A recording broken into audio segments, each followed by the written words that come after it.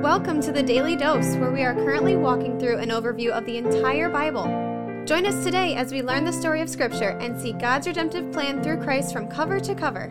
Let's listen to Matt Reisetter, Director of Christian Crusaders and the Cedar Falls Bible Conference. Today we're going to be in Luke chapter 7, verses 1 through 10. This is where Jesus heals a centurion's servant, that is, a Roman soldier's servant. This text is paralleled and very similar to Matthew chapter 8, verses 5 through 13. We did a devotion on that text in episode 487, which you can go back and listen to. That'll give you a fuller representation of the text. I'm going to go on a little bit of a tangent with regard to Luke's version of this text. So if you want more of just the meat and potatoes from this text, you might want to go back to the Matthew parallel episode 487. Let's start in chapter 7, verse 1. After he had finished saying all his sayings in the hearing of the people, he entered Capernaum. Now a centurion had a servant who was sick and at the point of death, who was highly valued by him. When the centurion heard about Jesus, he sent to him elders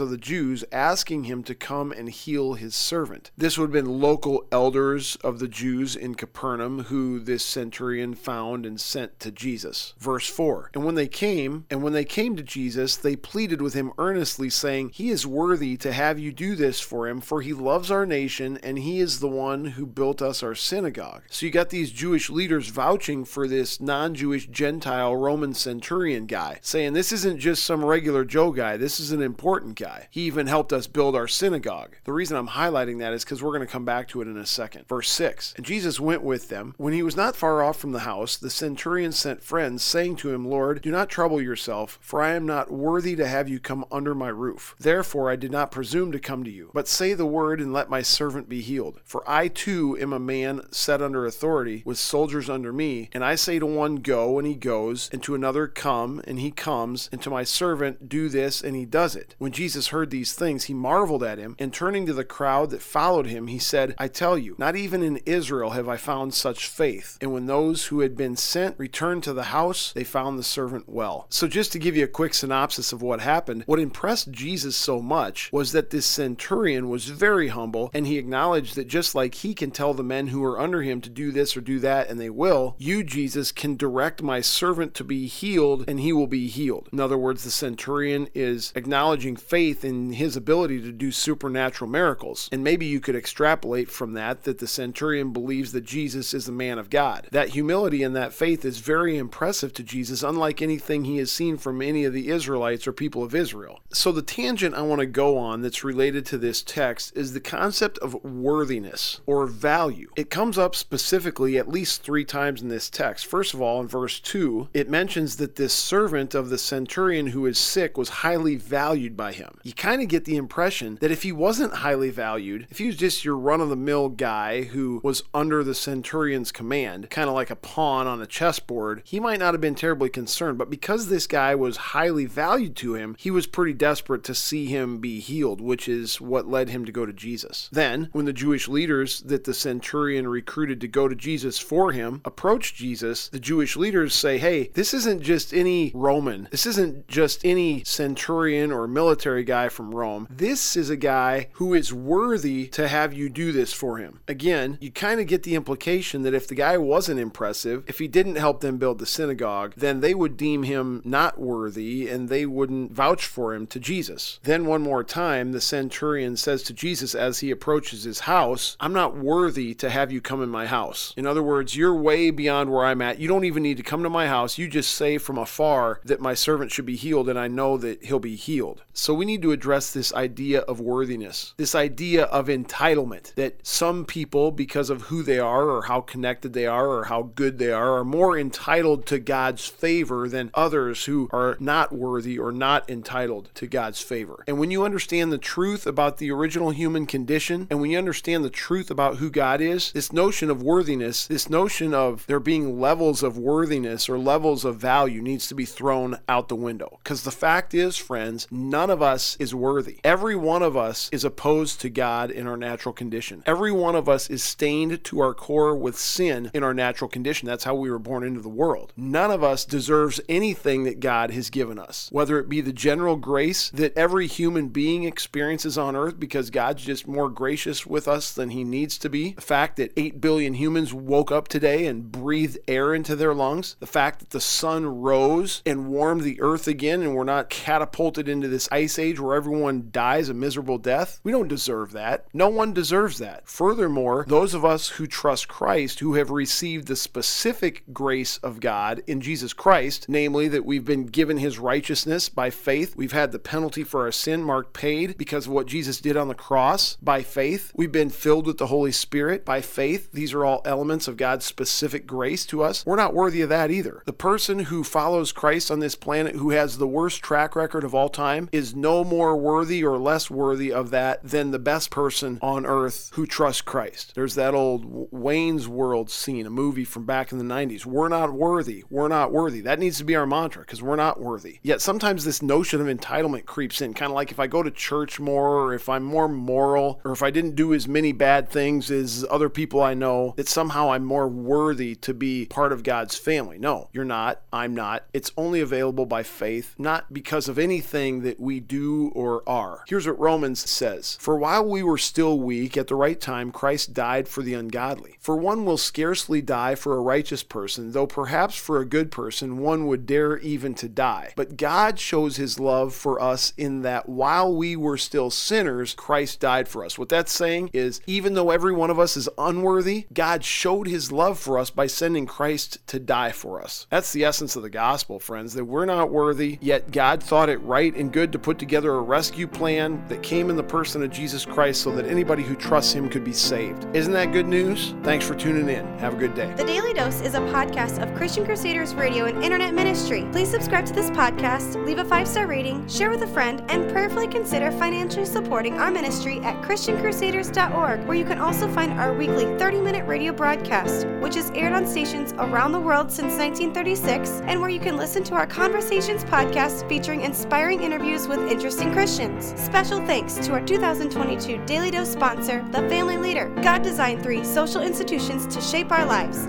the family, the church, and government. At The Family Leader, they're bringing all 3 together to honor God and bless our neighbors. Learn how and join them at thefamilyleader.com. That's thefamilyleader.com. We also want to highlight 2 ministry partners. First is the Cedar Falls Bible Conference, whose conference videos and schedule events are available at cedarfallsbibleconference.com. And please consider joining us for their 101st annual conference from Saturday, July 30th through Saturday, August 6th in 2022. Second, if you or someone you know could benefit from an anonymous online Christian mentor, please visit issuesiface.com, which is provided by Power to Change Digital Strategies. Thank you for listening, and may God richly bless you.